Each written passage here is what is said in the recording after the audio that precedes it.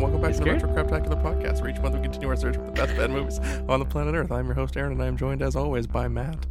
Hey, bud. Hey, Hey. How's it going? that's going great. See, now I've backed good. myself into a corner. I have to leave all that other stuff in, or else it's not going to make sense. Yeah.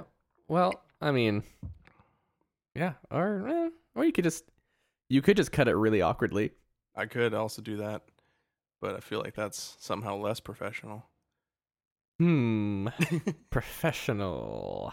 It's never what we've strived for here. No. So, We strive for honesty, empathy, well, respect, yes. and open-mindedness, and that's what makes us heroes.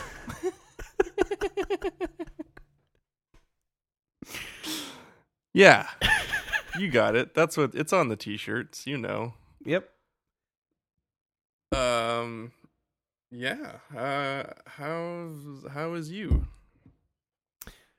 Me is good, man. I've been I mean, I know we have a few things to talk about, media-wise that we've watched. Yes. But yeah, I've been really enjoying some of the stuff I've been watching. Okay then. Well, why don't you tell me some of the stuff you've been watching? Unless you'd like me to go first, in which case, fine. Well, I feel like now I'm painted in the corner where I could be like, no, I'm gonna go first, and then I'm kind of an asshole. Or I could say, no, you go first, but then I'm like bending to your passive aggressiveness. No, you can go. You can go first. It's fine. No, you know what? You go first. No, it's sorry. You- I really don't mind. You should go first. This, ladies and gentlemen, is what we call a Canadian standoff.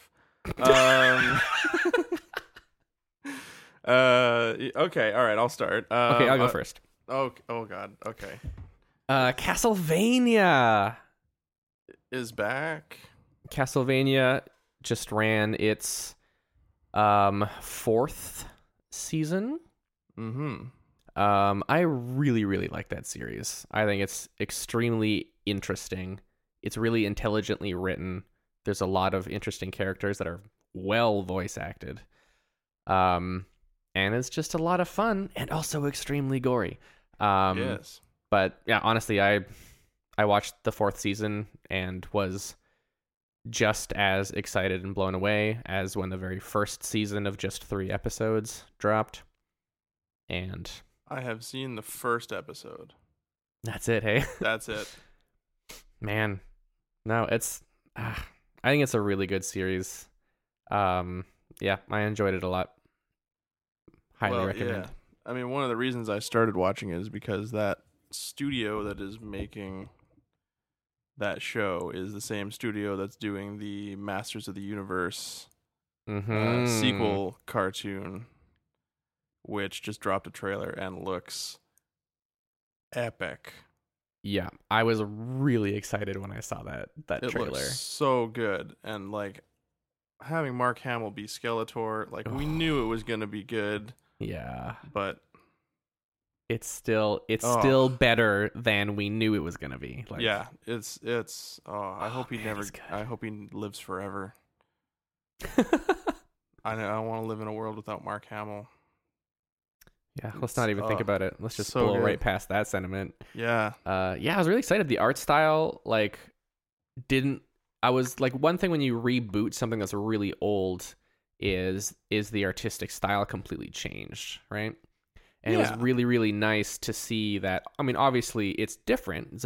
We're using completely different technology, but the art style didn't look like just a total departure from the original. It looked very much, aside from a few like CG things, like it had the same heart that old, like shitty hand-drawn, reusing as many cells as possible animation looked. Totally. Like they didn't change the character designs at all, really. I mean, other than making He-Man perhaps more ripped. But like, yeah, it's got like the same, like one of the things I noticed was like the backgrounds have the same like color palette and sort of tone as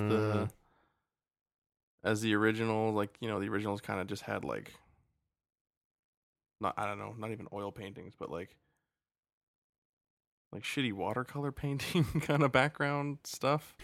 Yeah, I know what you mean. Is that kind of like maybe that's? I'm not a art person. I don't know mediums, but I think whatever they did, they kept that look alive, and I think that like really sort of helps sell the design to me a little bit. I don't know. I just watched it and I was like, this is excellent. I'm very excited for this. Me too. Yeah. But I will continue watching Castlevania at some point. Is it long? Like, do the seasons get longer than 3 episodes? Yes, the first season was like an intro to the show, kind of. It was kind of just like setting up the show and the characters. I think it was kind of done as like a test where they're like, we really want to make this Castlevania show. No idea if it's gonna fly. Here are 3 episodes, and then Netflix released them, and everyone was clamoring for more. And then they were like, oh, okay, shit. So the other 3 seasons are longer. I don't think they're not super long. I don't remember exactly how many episodes though. I feel like probably like 8. 8 to 13 seems to be the new normal. Mm-hmm. Except these kind of shows. They're not hour long. Yeah, episodes. Just to be clear. Yeah, well, that's good. I really hate how long some shows have been getting. Yeah, it often feels like too much. Hey, it feels like they don't have enough story to fill the time, and so they're stretching. Yeah. I found that a lot with the Marvel shows on Netflix. Yeah. I felt that they were stretching to reach a specific time limit, and I felt that for sure with that Sabrina show. Oh yeah, I didn't watch much of it personally. No, neither did I, because it felt like they were trying to cram half an hour worth of content into an hour-long slot, and just cram isn't really the right word then, is it? No, it's not. But they had every episode felt like it was twice as long as it needed to be. Oh yeah, that's bad. Yeah, but that's why I was like really pumped when like Mandalorian came out and WandaVision came out, and they're like 25, 30 minutes, 35 minutes maybe at the longest. It's like, yeah, and they feel action packed. That's a solid length. Well, and then it like draws you in and it makes you want more, right? Mm-hmm. As opposed to just giving you everything right away. It's like, oh yeah, here's a 35-minute episode, and you're like, that was really good. I'd like another one, please. And then they give you one, and then they slowly build up to like, and now we're gonna do an hour-long episode, and you're fine with it because you're already invested. Yep. It's so weird that that's how it works. Like having, even like before you start watching, like mentally, oh, this is 25 to 30 minutes. That immediately makes it more palatable for most people. Yeah. Yeah, totally. That's one of the reasons I put off watching Falcon and the Winter Soldier at first, because I was like, oh, it's like 48 minutes. Are you kidding me? So long. Speaking of things that are like just the right amount of length, I finally watched Raya and the Last Dragon. Oh yeah, which is an hour and 47 minutes long. What a good runtime. Yes, agreed. It's not the best thing about it, but it was definitely one of the things that made me happiest. Okay. Well, how did you feel about it as a whole? It's been months since we talked about it. I thought it was really good. Yeah. Good. I'm glad. It didn't like it wasn't mind blowing. Like if I think of like the recent like leaving Pixar out of it, like Disney Animation Studios movies, I think I prefer Moana to this. I could see that personally. But it was still really enjoyable. And like I would totally watch it again. Lovely. Yeah. I thought it was just a ton of fun. I do want to watch it again. I just haven't yet, but I will. Well, now it's up on Disney Plus for free. Yeah, for sure. Can do it whenever I want. Yeah, that's the only reason I watched it. Is because they put it out for everyone. Yeah, I couldn't wait. I don't know how I would have felt if I had to pay for it.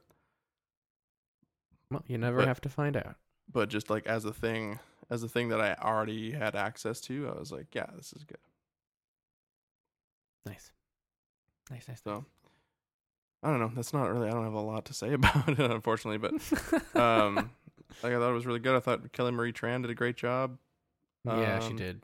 What about you? What else have you been seeing with your eyes? Well, speaking of Disney Plus, I did go ahead with my siblings and get premiere access to Cruella because I didn't know it existed. Okay. I wanted to have a movie night with Mackenzie, and she's like, "Hey, do you want to watch the new Disney movie?" I was like, "What new Disney movie? What are you talking about?" He's like, "Cruella." I was like, "Nope, never heard of it." But then I went and looked. It had my two favorite Emmas in it, and I was like, "Yeah, I'm on board." Oh, sucks to be Emma Roberts, I guess. Yes, it does. I honestly probably never will watch this movie. Yeah, it didn't really seem like something up your alley. So I'm curious to so you enjoyed it? I did enjoy it.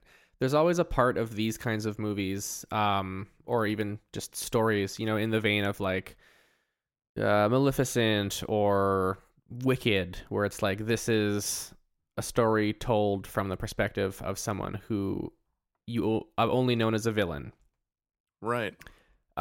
Where it's best in my mind for enjoying and understanding to be like, this is a new thing. This is Cruella in my mind is not related to that old Disney classic that I love so much, 101 Dalmatians. They have same characters. They, there are some things that are the same, but I think it's more a new movie inspired from that rather than a prequel. Yeah. Because otherwise things just get, you just start to question. You're like, well, that doesn't make sense. Or this should be this way or stuff like that. Where if you just treat it like a new movie that you're experiencing, then all that stuff goes away. And that's how if I'm going to watch a movie, I prefer to enjoy it. That's how I go. Obviously. I have maybe seen 101 Dalmatians once. What? And I think I maybe saw the Glenn Close one in the 90s. I think I maybe saw that one also once. Well, that was not great, so that's fine. Could not care less about this property. Oh. But I heard a spoiler that kind of makes me want to watch this one. So I'm going to say spoilers real quick here. Okay. For those of you who don't want spoilers, plug your ears for 30 seconds. Is it true that her character arc moment, or the thing that sets her off is that her mom gets killed by some Dalmatians? Oh yeah, baby. Okay. Good. Yeah, I will watch it. Is it okay? Yeah, because I heard that and I'm like, are they trying to do Joker but for a woman who hates dogs? It's interesting. Yeah. Oh, that's been 30 seconds, so welcome back those who didn't want spoilers. Okay. But yeah, I do recommend it. I think it's fun. I wouldn't I would say if anyone's like, I don't want to pay for it, then I'd be like, yeah, then don't. Just wait. Just wait. It's a just wait kind of movie. You don't have to rush out and see it. No, I mean right I personally felt like it was worth it because I had so many people to split it with. Yeah. Well, it's apparently getting doing very well financially. Well, good. They've already said that it's going to get a sequel, so. Oh, weird. There will be a Cruella 2, Secret of the Ooze. Please give me the 101 Dalmatians TMNT crossover. The crossover that we deserve, quite frankly. Yes. Nickelodeon, Disney, settling differences. Cruella wants to make turtle skin boots. Perfect. Yeah. We'll go from there. and then she teaches up with Krang. She teams up with Krang. Yep. And it's Krangella. Is their celebrity couple name? Yeah. Oh, yeah. We could. They fall into the ooze. They fuse. Get a bit of a Doc Ock situation going on there. Yeah. Okay. Now we're talking. Now you're pitching me a movie that I want to see. Okay. Here we go. Because yeah. And maybe then in the threequel, she decides turtle skin boots were too hard to do because they're ninja turtles and she's not a ninja, so she decides maybe some rhino hide would make a nice leather jacket, and maybe I get some warthog tusks to make an ivory necklace out of, and then she hunts Bebop and Rocksteady. Oh yeah. My first thought when I thought about that crossover, I wonder how Bebop and Rocksteady would fit into this. Yeah, after she gets defeated by the turtles, she hunts down the last rhinoceros, which just happens to be Rocksteady. Hell yeah, I'm on board. She just turns into a poacher. Yep, sounds about right. That's her villain turn. All right. Well, cool. Yeah, maybe I'll check out Lady Joker. The Devil Wears Joker. I watched a fucking weird thing. Ooh. You want to hear about it? I do. It's fucking weird. All right. What if I had said no? That would have been like too bad because it's happening. Like, or you can hit mute and I'll do this to let you know to unmute. You can just talk to the viewers without me. I'll just, lean in, listener. Things about to get weird. You don't have to lean in. You can just turn up the volume or do nothing. It's really up to you. I watched a new it is a children's show, but it's not for children. Did someone finally make Caillou Goes to College? No, that would be amazing though. It was a show called Hug the Sun. I've not heard of it. And it is a web series out of Australia, and it's done as a like sort of found footage thing where like each episode begins with like a little thing saying like Hug the Sun was on the air from 1990 to 1993. Many of the people involved are still under investigation. This tape was recovered from some rubbish sale in Western Australia, and then it's done as like a VHS tape of a public access kids show that was created by a sun worshipping cult. Oh. Yeah, and it is so strange and so funny. The episode I recommend starting with is probably episode, was it 4 or 5? I think it's called The Dark World. It's the episode that features the Shadow Man. Start there, and if that doesn't pique your interest, then the show is not for you. But if you watch that episode and you laugh, then go ahead and watch the rest of it, because it is so fucking strange and so funny. And it's all on YouTube. All right. If you just search Hug the Sun on YouTube, it's very, very weird. Yeah, sounds like it. I love it. I love it so much. It definitely it's definitely a certain brand of comedy that like not everyone will be into. Okay. Like there's definitely a certain vibe to it. It's like it's a little bit absurdist, a little bit like dark humor. Okay. Yeah. So far sounds like things I'm into, so. Yeah, no, it's I think you in particular I think will get a kick out of it. Okay, cool. And they're only like 8 to 10 minutes long, these episodes, so like huh. Yeah. Nice. Yeah, it's good. Now, neither of us can remember. Did we talk about the new Mortal Kombat movie? I don't remember. I feel like we have talked about it, but then I'm not sure if we talked about it We did during it the on last air? podcast. Okay, Not. real quick. Let's do 3 minutes. 3 minutes about Mortal Kombat 2021. I'm The gonna most start a mortal timer. of okay, all right. Once I hit 3 minutes, I'm gonna scream.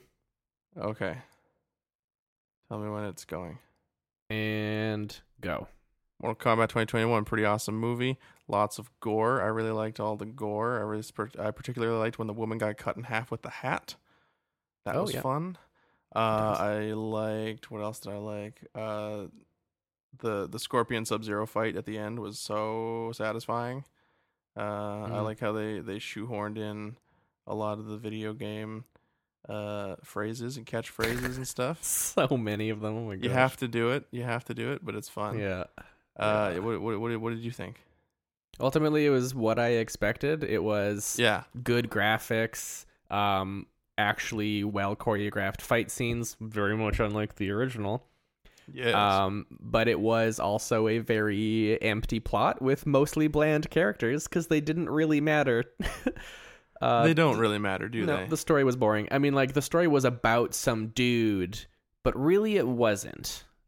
Because the arc of the story was actually Sub-Zero and Scorpion. Yeah.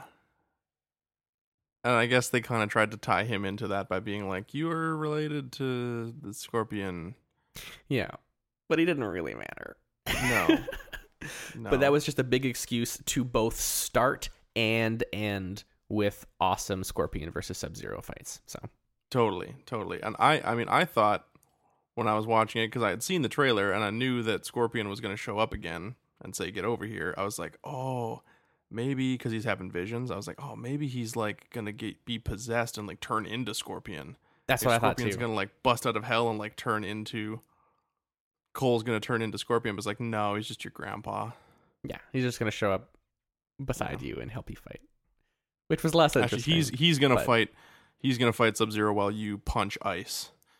That's holding your wife into place. Like, yep, accurate. Yeah. So like, ultimately I would say like this was a fun Mortal Kombat movie, much better than what we've had before. Oh, enjoyable watch. Was it a good movie? No. Well, this is a bad movie as far as movies go. I mean, like the grand scheme of movies, yeah, but in terms of like video game action movies, like probably one of the better ones. Probably. Yeah. Most of them are very bad. Most of them are very very that's bad. This was not bad. Like I would watch this again. I would watch the first part again. Honestly, my favorite part of the movie was the first sequence. Oh, the tragedy in Japan. Yeah. It was wonderful. All right, cool. That's Mortal Kombat 2021. I guess we didn't need 3 minutes, did we? We got 5 more seconds. We got 5 more seconds. What did I really like? Raiden was fun. We're done. Oh. Moving on. I liked Raiden. So much better than the original movie. Christopher Lambert. Yeah. Totally. Sorry, Chris. You did bad. Yeah, go back to Scotland, you fucking Highlander. I think that's all the media I have consumed recently. Yeah. That's worth talking about at least. Speaking of video game movies. Oh god, this is a video game movie, isn't it? Yeah, dude. Yeah, it is. Oh. Well, what a segue. Didn't even plan that. Haha. Okay, we're doing a little mini series for the summer called the Super Spooky Summer, and we're watching horror movies. And I don't know if this counts as a horror movie per se, because it's not scary and it's barely a movie, but it is a zombie movie, so yeah, it's scary-ish. I think it was supposed to be at least a bit scary. It wasn't. They failed. This Resident Evil Apocalypse. I put in the trailer. Actually, do you mind during our trailer break? Can I just go pee real quick? Yeah, go pee. Cool. Be right back. That's cool. I'll just stay here. From the leading name in biotechnology, Carlos Regenerate. Another breakthrough from the Umbrella Corporation. Umbrella.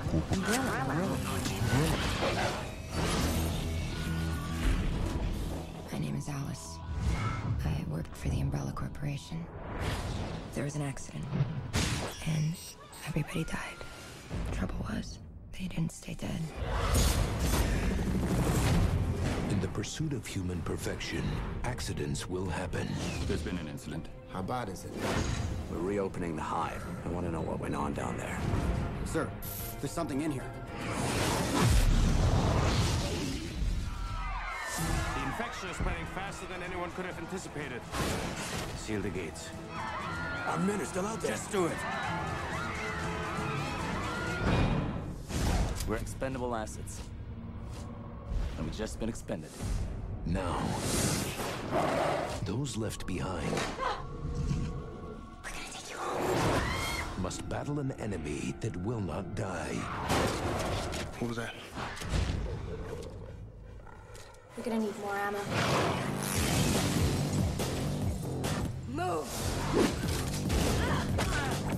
I'm good. But I'm not that good. They did something to me. They changed me. Wow. So Matt, Resident Evil Apocalypse. There it is. It's technically a movie, I guess. Yes. This is true. This is What year such did a this come out again? I want to say 2004. Let me just real quick look it up here. Okay. Yeah, Yeah. 2004. Okay, yeah. Resident Evil Apocalypse stars Mila Jovovich, Sienna Gilroy, some guy named Oded Fair, and Thomas Kretschmann, who is the German guy in every movie. Yep. They need a sinister-looking German guy. He's They the get go-to. They get that guy. As far as the Resident Evil movies go, this might be the worst one. Yeah, well, we've done Resident Evil 1 already on the show. We have done Resident Evil 1. It was not good. It was not a good movie. No. But I'm gonna have to double check, but I'm pretty sure we made it craptacular. I think it was dumb enough that we had a good time watching a bad movie. I have to double check. Resident in my Evil. mind, I think if I was gonna put like if someone put a gun to my head and said you're gonna watch either Resident Evil or Resident Evil Apocalypse or I'm gonna shoot you, I'd be like, it's weird that this is how you choose to use your threat, but I will watch the first one, sir. Thank you. Yep. Can confirm episode 22, Resident Evil, craptacular. Craptacular? Okay, that makes Yep. sense. So Paul W.S. Anderson stepped away from the director's chair for this one. He still wrote the movie, but he stepped away and he let Alexander Witt direct, who is not a good director. In fact, this is the only feature film credit he has directed to this day. I think he's mainly second unit director. Second unit director of photography. Okay. So, Yeah, that tracks. yeah. So, Yeah, so what is Resident Evil Apocalypse about? It does pick up right where the first one left off. well, yeah. But what is the plot? So I do like that. I do like that picks up right after the first one leaves off, because the first one, leaves off with some of the nastiest sequel bait in cinema history. Where, the men in the white hazmat suits come in, they're like, oh, he's mutating. Take him to the Nemesis program, and then they send Alice off to some test facility, and she breaks out and she steps out into the city, and it's been destroyed. Mm-hmm. You know, and you're like, whoa, what's happening? Can't wait to see that. And this movie picks up pretty much right where that movie ends, probably slightly before, actually. Yeah, it gives us a little bit tangential information about what's going on, right? Yeah, they overlap just a touch. Because it turns out what Umbrella decided to do when they, got to the underground facility doors and found... The Hive? The Hive, that's what it's called, thank you. Yeah. They got to the Hive and found Alice and Matt there. And just immediately put them into custody. Matt went to the Nemesis program. Alice, they did stuff too. Didn't ask them any questions. And we're like, we really need to know what went on in the Hive. But we're not going to ask the people that just came out of it. We're just going to crack the doors. Yeah. So they crack the doors.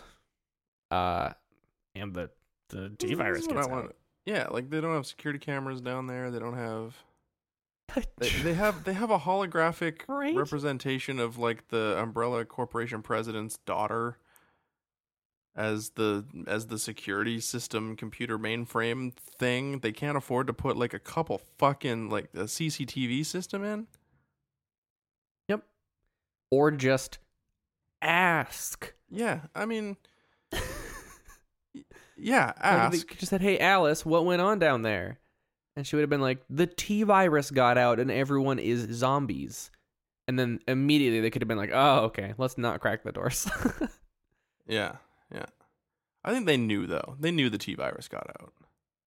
Okay, but like I guess. But they were like, we need more information. Let's just open doors. Yeah. Like no. What? They had to have known because both Alice and Matt got infected by the T-virus. Right, yeah. Right? I don't know. This is what I can't remember is so they've genetically manipulated Alice, obviously at some point, experimenting on her with the T-virus.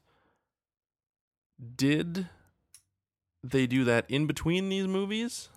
Or was she always like that? It's my understanding that happened in between the movies, but it's been a while since I saw the first. Yeah. So I'm not positive. It was like 'Cause 30 I know, episodes ago. Yeah, fair enough. And I have not watched that movie since. Yeah, I mean, neither have I. Why would I? Yeah, so I think, I also kind of get that vibe, because in the first one, her and the dude are just, their security, right? Her and, was it James Purefoy? They're security, and they're supposed to be fake married, or they're actually married? I think it was fake married. I think it was fake married too. But they definitely get freaky deaky in some flashbacks at some point. Yeah. So it wasn't totally fake, if you know what I mean. Bing. She gets knocked out with the nerve gas when the alarm system goes off in the Hive, right? And a nerve gas seeps into the house, which is like a weird choice. Yeah. But anyways, that's not that movie. That's this movie. So basically this movie starts with the awesome montage set to some sweet rap rock music, probably. Oh yeah, early 2000s. Going around collecting people basically being like, sir, you need to come with us right now. We're not going to tell you why, just get in the car. Dudes in suits with earpieces. Classic action movie schlock crap. And they get the guy from the Chernobyl miniseries. He plays a scientist in this one too. Seems to be his bread and butter, just playing scientists because he looks like one. And his daughter is in Raccoon City. And his daughter, her car crashes. She's like a little girl. They have like a driver. car crash and she gets trapped in Raccoon City, and so he decides he's going to try and get her out by agreeing to help Umbrella, but then as soon as he sees the opportunity to, he's going to like betray Umbrella or go behind their back and try and get his daughter out alive. Yeah, he like hacks into the Raccoon City CCTV and stuff, and like it's shown that he actually first tries to log into his Umbrella stuff, and his access is denied. Like his Umbrella credentials have been revoked, and so he hacks in and finds his daughter using some kind of search thing. I don't know. And she's at her school apparently, but then he like searches the city for whoever's alive to like make a deal with them. Yeah, so the people that are left alive, there's Alice, because she was wandering around in a hospital gown at the beginning of the movie, and then at some point found a hunting store. Yeah, so she got some booty shorts and a mesh tank top, like you would find at a hunting store. Of course, at a hunting store. Yeah. There's Detective Jill Valentine, who is also a cop that only wears booty shorts and like a tube top. Correct. And her character is introduced. She's listening to a police scanner in a dark room, and then she grabs her gun and walks into a police station and just starts shooting suspects in the head. And then says, "You got to shoot him in the head. That seems to work. If I were you, I'd get out of town. That's what I'm doing." And then her chief is like, "God damn it, Valentine. Coming in here shooting up my precinct. You no good, dirty, rotten, stick 'em." And then and then the scene cuts because, again, you can't have a scene that's longer than like 30 seconds in this movie. Of course not. So that's how her character is introduced. She's a cop, / STARS member?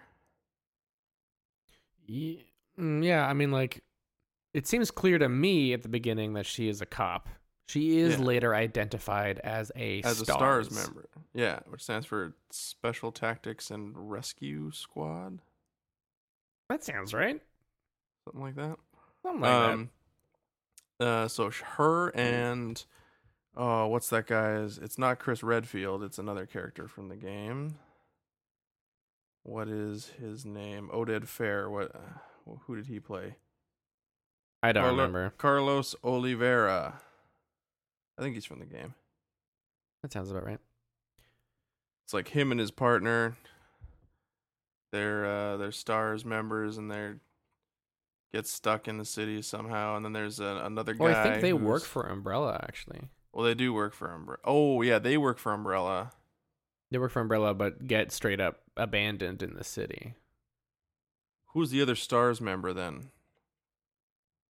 That's the right. Yeah, like Valentine's friend. Yeah, Sergeant Peyton Wells. I've got the IMDb. Peyton. I've got the IMDb page open, so I'm just perfect. yeah. And then there's like those two. They're strapped. Yeah, that's right. Okay, so he's. And then there's a reporter who's trying to get the big scoop. Right, she's got a camcorder. What's going on. She's got a little mini DV camcorder. And then there's the worst character in the movie, and it's not his fault. It's not the actor's fault. I don't want to blame you, Mike Epps, but my God. Okay, so there's a black man who is dressed like a pimp from the 1970s and talks like a pimp from the 1970s. Mm-hmm. And he gets stuck in Raccoon City because he crashes his car because he's distracted by some zombie girls walking down the street with their tits out. Yep, zombie prostitutes. He's distracted by undead titties. Yep. And he crashes his car. What? Yep. What? Mm-hmm. Why? Bad writing. Why did that need to be in there? And then he's got like custom gold-plated fucking, like Desert Eagle guns and stuff like that. It's Yep. just it's the Which, worst. by the stereotype. way, he goes into a police precinct or something, or he finds like a stars squad, and they all like put up their guns, and he's like, hey, chill, I'm black, and then they like go to hand him a gun, and he's like, yo, my shit is custom, and holds out his coat, and he's got the 2 gold-plated handguns in there. Yeah. The first thing I thought of was Community, the paintball episode. Ben Totally. Chang Yeah, whips that's out exactly 2 where. gold-plated guns, and I was like, Yeah, oh shit. yeah, that's kind of where my mind went to. Yeah, as well. which that little detour in my mind was a nice little respite from the movie that we were watching because it was bad. What a stupid. Also, he film. doesn't use them, correct? Like he No, never he doesn't. uses those. He never uses gold-plated them. guns. What a fucking cock tease of the movie to like have him whip out these sick gold-plated Desert Eagles, and then because what happens is Nemesis shows up, and they change his directive to eliminate STARS members. So he pulls out his minigun, shoots all the STARS members, doesn't hit LJ. Right? Yeah. He's a civilian. Because he's a civilian. And so the dude's freaking out. He's holding up his guns, and then it says like armed civilian threat level minimal, and then he drops his Desert Eagles and like puts his hand up, and he's like no threat detected, and he walks away. Yep. Because you can see his like heads up display. He's got like Terminator vision, basically. Yeah, pretty much. Yeah. So yeah, that's that character. Ugh. Now, had you seen this movie before at all? So I wasn't sure if I had, and going through it, there were definitely some scenes I had no memory of, and then every once in a while I would see a scene where I was like, oh, I've seen that before. I'm pretty sure this is one of those movies that like one of my siblings was watching on TV, and then I would like come into the room and like linger for a scene to like see what they were watching, and then the scene would change, and then I'd like leave again. Yeah. So I've definitely seen some of the scenes. I don't think I've ever sat through this entire movie.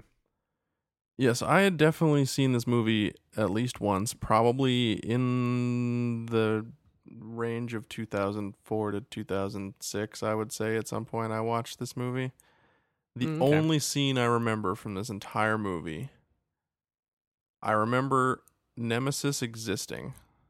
I don't remember a specific scene from it, but I remember seeing Nemesis at one point. I remember the scene in the church with the giant tongue monsters. Ugh. Where Alice rolls in on the motorbike. And I remember, spoiler alert, the doctor at the end gets turned into a zombie and he's in a wheelchair. And I remember him crawling out of the wheelchair and biting the main bad guy as they fly away in the helicopter. Right, yeah. That's what I remember from that. Those are the only 3 things that stuck out from this entire movie. What an utterly forgettable movie. Yeah, that's a very good way of putting it. This is a very forgettable movie. Like I don't even necessarily want to get into the plot too much because I don't like what is it? I mean, I could probably sum up the plot real quick. Yeah, do it. They crack the hive, so the T virus gets out. They put the entire city of Raccoon City in lockdown, and they start screening people at the gates to like let them leave. But then one person by the gate don't work. Clearly, fuck. But here at Raccoon City, they take this shit seriously. One person becomes a zombie near the gate, and they close the entire city immediately. Yeah. At which point everyone is trapped in the city. Like the appropriate response, though. Yeah, like this is a world-ending virus. You see it near the gate, you close the gate. Yeah, that's how it has to be. It's super brutal, and like we're kind of positioned like, ooh, Umbrella's evil because they're locking all of these people in. But like watching it, especially in a pandemic world, I was like, nope, I get it. That was the safe call. But it's like the Umbrella also created the virus in the first place. Well, yeah, and cracked the hive in a really unsafe. It was 100% their fault, but like, at least that protocol, I was like, no, I get it. Totally. But then, yeah. So then they do two things. Umbrella does two things. They have the city on lockdown. The virus is out. Nothing they can do, or nothing they're going to do at least. So they do two things. One, cool. This is a great time to test our Nemesis program. So they activate Nemesis to go kill people. Mm-hmm. As a test. Very unethical. Very Umbrella. The second thing they do is nuke the city. Yeah. Where they're like, as soon as we're done our tests, we're erasing all evidence that this ever happened. And Alice, at one point in the movie, lets us know that they already have a cover-up planned. It's going to be a nuclear meltdown at the power plant that wipes out the city. Yeah. Yeah. Which is, it's funny actually watching this, because there was one thing that I did watch also in between here and now that I didn't really think about bringing up because it wasn't very good, but Zack Snyder's Army of the Dead. His new movie on Netflix. Oh yeah, I haven't seen it, but I've seen like it pop up. It's not worth watching, but it's also not like amazing. Okay, I think it's like a 5 out of 10. Okay, that sounds like I'm not gonna watch it. Yeah. The one impressive thing is they cut Chris D'Elia out of the movie entirely after they'd already shot it and replaced him with Tig Notaro. Wow. Because Chris D'Elia is a sex pest and Tig Notaro is not. And she's the best part of the movie. But anyways, it has a very, very similar plot where there's these people, Las Vegas is walled off because there was a zombie outbreak. These people go in to do a heist. They're going to rob the casino vault. And then fly away in the helicopter that's on the roof. Before the U.S. government nukes the city. Wow, that is very similar, except there's a heist element, which sounds already more interesting. Yeah, except the heist element isn't even like the main part of the movie. It's weird. We don't. Oh, is the heist just like the excuse for them to be in the city? Pretty much, yeah. Oh, well then that's dumb. It is dumb. Because in this one, we just have a cast of characters. They're there because they live there. They live and work there. Yeah, / woke up in a weird lab and stepped outside in a hospital gown that was just held on by some tape. It had a front and a back, but no middle. It's basically just a very long bib. Yeah. It's like the bib that you wear if you're scared about spilling your soup on your genitals. Yes. Yeah. It's a crotch bib. Yeah. Crotch length bib. Except it's not even a bib because it doesn't like go around her shoulders or her neck or anything. It's just like taped to her chest. Oh yeah, that's right. And then also taped to her back and doesn't have any sides. It's basically just like a sensor rectangle that they didn't want to edit in, so they taped it to her. Yeah, essentially. Yeah. Which doesn't make any sense because you see her completely naked later in the tank. Yeah. Oh, that reminds me. One of the funny things I saw in this movie was at the very beginning. This movie is rated R for, and this is where the Oxford comma becomes really funny, for nonstop violence, language, and some nudity. For nonstop violence. Violence. So it's rated R for nonstop violence, for language, and for some nudity. But the way it's written is just with commas, and so it's rated R for nonstop violence, language, and some nudity. So there's nonstop some nudity and nonstop language. There's people only are some just nudity, talking. But it just won't stop. It's a little grammar humor for you guys out there. I think nonstop some nudity is what you would call it when someone wears a halter top.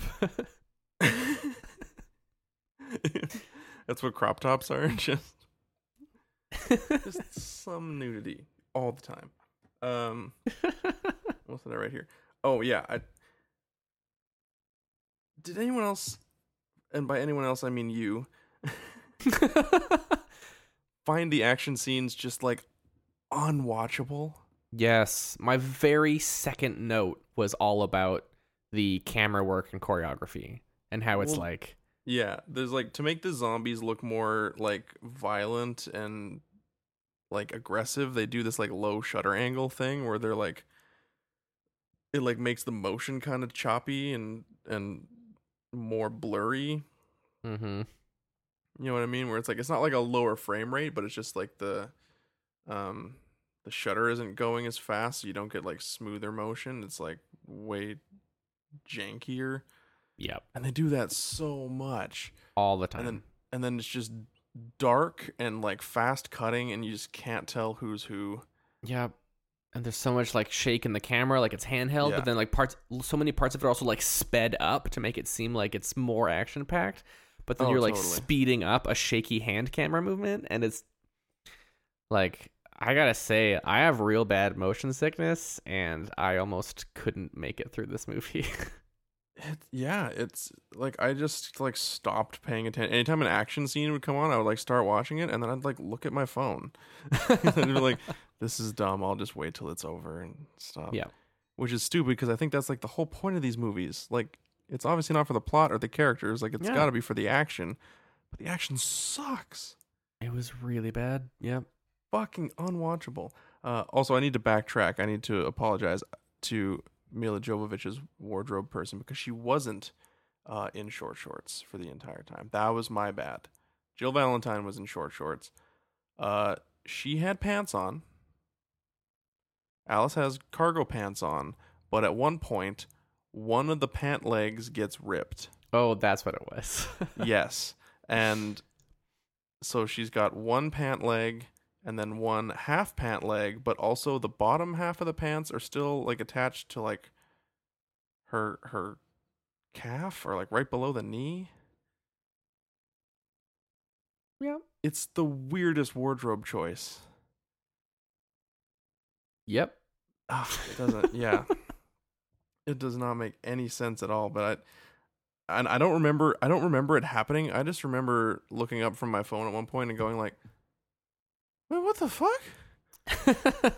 How is her pants staying on?" Yeah, that sounds about right. It was when she was fighting Nemesis was when I noticed it. But yeah, what a fucking bad movie.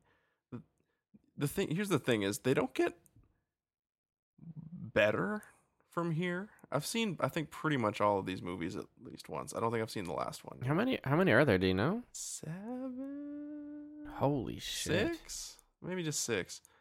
I can't remember exactly, but the pain on your face. They get weirder in like a bad way. So I think after the next one, Extinction, which is probably the best one. Okay. Which is directed by Russell Mulcahy, who directed Highlander and a movie we've covered on our podcast already, Razorback. Oh, okay. He directed that one, and I think it's the best one. From my memory, it's the best one. Again, it's been I probably haven't seen it like since I was in high school, but because what happens after that is Paul W.S. Anderson comes back to direct. So he directed the first one. He chose not to direct Apocalypse because he wanted to direct Alien vs. Predator. Another movie we reviewed. Another movie. I think he's the most reviewed filmmaker we've done that's right. on this podcast, because we've done Mortal Kombat, we've done Resident Evil, we've done Alien vs. Predator, and then if you want to count his writing credits, we've now done this one. So he did Alien vs. Predator and Death Race, and then came back and directed Resident Evil Afterlife, and he directed the last 3 from there. He wrote and directed. And that's when they get fucking strange. So I think we should press on with this series and just get through all of them eventually. Okay. I'm Let look, we at least have to do the next one because, like I said, it's the best one. Is that the one with like the crows on the cover or something? Are there crows in it? No, maybe it takes place in the desert. That sounds familiar. Yeah. Well, yeah, sure. I'm down. I don't know. Did you have any other notes you wanted to give on Resident Evil Apocalypse? I mean, like, I feel like we haven't accurately described how bad it is, even with just what we've said. Like, there's so much to it that's so bad. Like, nothing about it is good. And, like, I just tried to describe the plot. The plot has nothing to do with the characters. The characters are just there coincidentally. Yeah. And, like, they're just trying to survive. And, like... Yeah. So at one point, that Dr. Ashmore or whatever gets in touch with all of them and is like, if you can find my daughter... I can get you out of the city before the bomb goes off. Mm-hmm. And so then everyone's kind of going to try and find this little girl. Right. That's how all of the characters come together. All the characters come together. But I mean, freaking Alice, Jill, and the reporter, I don't remember her name. They were already all together. At this point, Peyton had already died, turned into a zombie, and then had to be killed again. Yeah. Even Alice predicted that and said that that was going to happen, and no one did anything about it. But those three get to the school, and either Alice or Jill, they're like, okay, let's split up to go find the girl. And the reporter's like, what? No way. Let's not split up because there's going to be more zombies in here. And Alice just, like, hands her a gun. And the reporter's like, I've never used a gun before. It's like, it's easy. Try to shoot them in the head. Oh, yeah. And then, like, they split up. Guess what happens? Spoiler alert, the reporter fucking dies. Yeah. They split up, leaving the non-combatant, like the civilian, on her own. She gets fucking eaten by zombie children. Yeah. Like, pretty quickly. And then, like, Alice, like, hears her screaming and then, like, tries to, like, run to her rescue. But it's like, of course she's gonna be fucking dead. You let her go on her own in a zombie apocalypse. And it just felt so dumb. It was pretty dumb. And then when also in the kitchens of the school, it's where the police canine unit is there, the zombie dogs, because they have to have zombie dogs again. No, yeah, you have to. I mean, like, honestly, if I'm watching a Resident Evil movie, that's I kind of expect. I want zombies and I want zombie dogs. Yep, it's the benchmark. But so what Jill does is, like, turns on all of the gas elements and, like, runs out with the girl. And then, like, but she's actually like walking like an action movie star, kind of like walking briskly, but it's in slow motion, and like lights a matchbook and like tosses it behind her like it's no big deal. And then it's kind of this like partially slow-mo of her walking out, busting through the doors, the matches burning, sailing through the air, and the dogs approaching. And then the matches fucking go out and they hit the floor. Because that's what happens if you throw a fucking match. If you throw matches, yeah, they go out. So I was like, weirdly, that's really funny because that is what would happen. But that does not fit the tone of the movie at all. No. And then cut to Alice flicking a cigarette, like, at the doors. And then, like, the zombie dogs break through the glass of the door that's separating them from the kitchen, and the cigarette barely enters the window, and everything explodes. Which is at the other end of the spectrum of, like, that wouldn't happen. Yeah. And it was just such a dumb sequence. I hated it. Yeah. So this is the super spooky summer, and we're doing some super spooky movies. Were you super spooked by this movie at all? This movie spooked Not you? even a little bit. No. It wasn't scary. It wasn't even very gross. It was just annoying. Yeah. Yeah, that was the other thing. There's like almost no blood in this movie. Yeah. Like very, very little. Just nonstop some nudity. Yeah. But no violence. blood. Like there's a lot of like shooting and action and zombies getting shot and weird tongue monsters getting shot. That's what I hate about the Resident Evil series, honestly. I'm like, I want zombies, and like I'll take some zombie dogs, that's fine, but all these other weird creatures that they always shoehorn in. Yeah, like the mutants, ones that have mutated from the T-virus. Yeah, it's fucking weird. I don't know. Doesn't vibe with me. Yeah, well, tongue zombies don't vibe with everybody. No. Ugh. I don't know what to say. I don't know what to say about it. I think It's just dumb. It's dumb. It's not even like, I feel like we owe the audience more jokes. Like, it's not even, we can't even make fun of this movie. It's so bad. Yeah, it's bafflingly stupid. Here's one more thing to complain about, just because I want to complain. Yeah, no, because I'm unhappy. So Dr. Ashford tells them how to get out of the city once they have his daughter, and that's that there is one last helicopter leaving the city. Yeah. And so they have to go beat up the Umbrella guards and steal the helicopter in order to get out of the city. That's the only way out. They get there, they beat up the guards. Alice realizes that the helicopter is for Nemesis. So Nemesis is coming. Yeah. Then all of a sudden, Dr. Ashford, a bunch more Umbrella security guards, and like the evil German doctor are all there. How the fuck did they get there? They were safely outside the city. Were they? Yeah, they left the fucking city. Like, he was on the other side of the gate. They got Dr. Ashford out. And then all of a sudden, they're all there, back in the city. A, how did they get back there silently? And B, why would they go back to the infected city? And it's about to get nuked. Yeah. It was so dumb and so annoying. And then they, like, forced this showdown between Alice and Nemesis, which, like, she starts to win, and he gets impaled on a spike, and only then does she piece together that Nemesis is, in fact, Matt. Yeah, how does she piece that together exactly? Throughout the movie, she's starting to have little flashbacks of, like, her time between movies, essentially, where she is getting experimented on.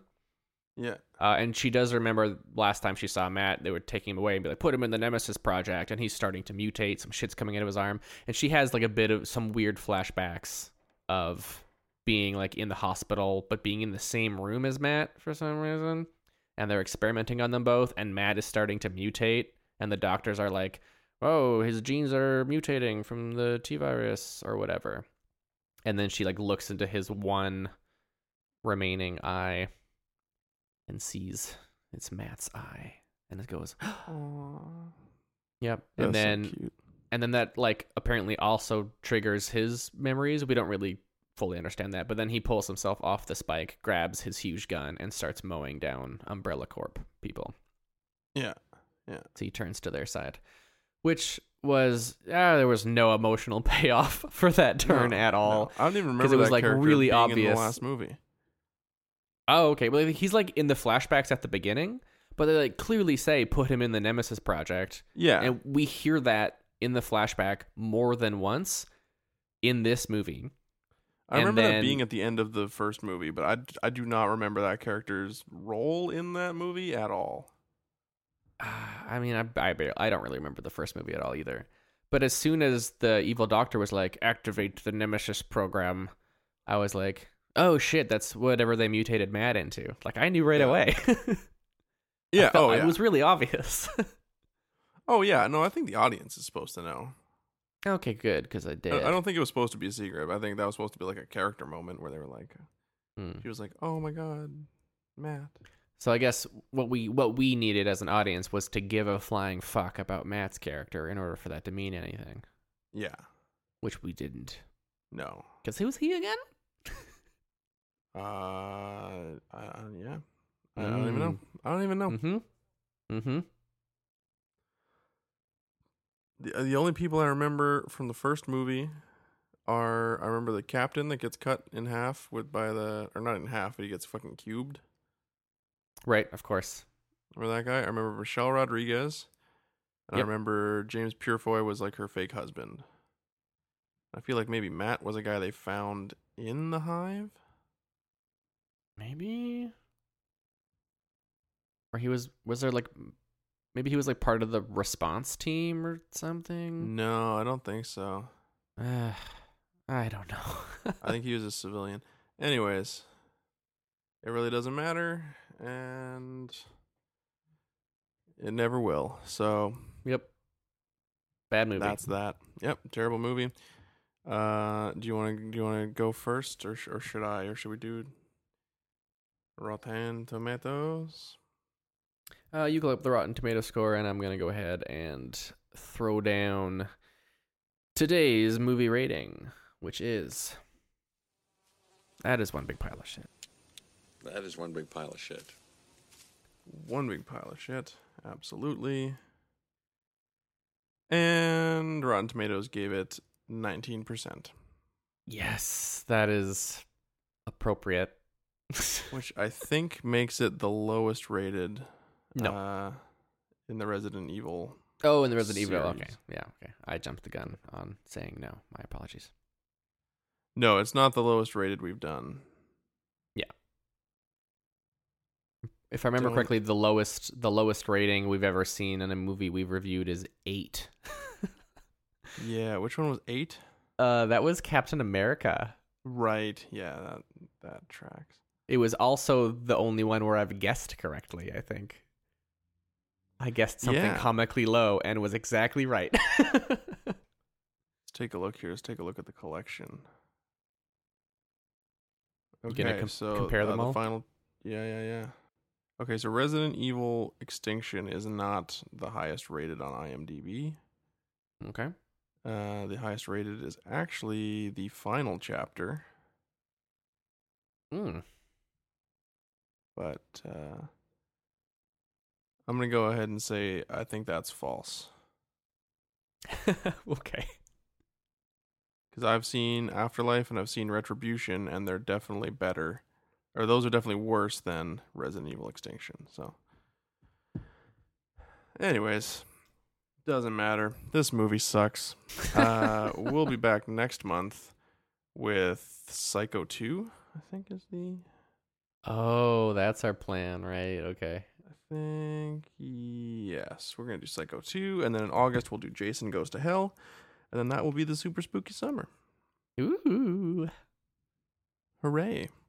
I'm most excited for Jason Goes to Hell. And I shouldn't be, but I am.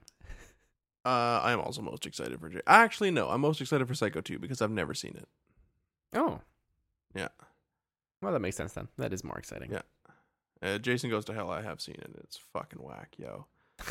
So, yeah. Cool. Yeah, that's what we'll do next month. Until then, if you like the show, please rate us on iTunes and subscribe. Leave a comment, recommend it to a friend. You can find us on all the socials, Twitter, Instagram, Facebook, at RetroCrapPod. We have an email, retrocrappod@gmail.com, if you want to email in your thoughts. And there's also a Patreon, which is super duper cheap. It's like $2-3 a month. What were you going to do with that $3? Probably waste it. Just give it to us. We'll spend it. And you get tons of bonus content on there. Movie commentaries, bonus episodes. Yeah. I think that's it. I think you did it, man. I think I did it. Oh my gosh, that was so good. So fast. Oh, I'm proud of you. so fast. We really gotta pad out the ending now because we don't have. We've been going for an hour and 14 minutes. Anyways, gotta spread it out. I gotta take a leak, so I'm gonna cut it short here and say Oh. thanks for listening to the show. All right. Until next time, keep watching crap.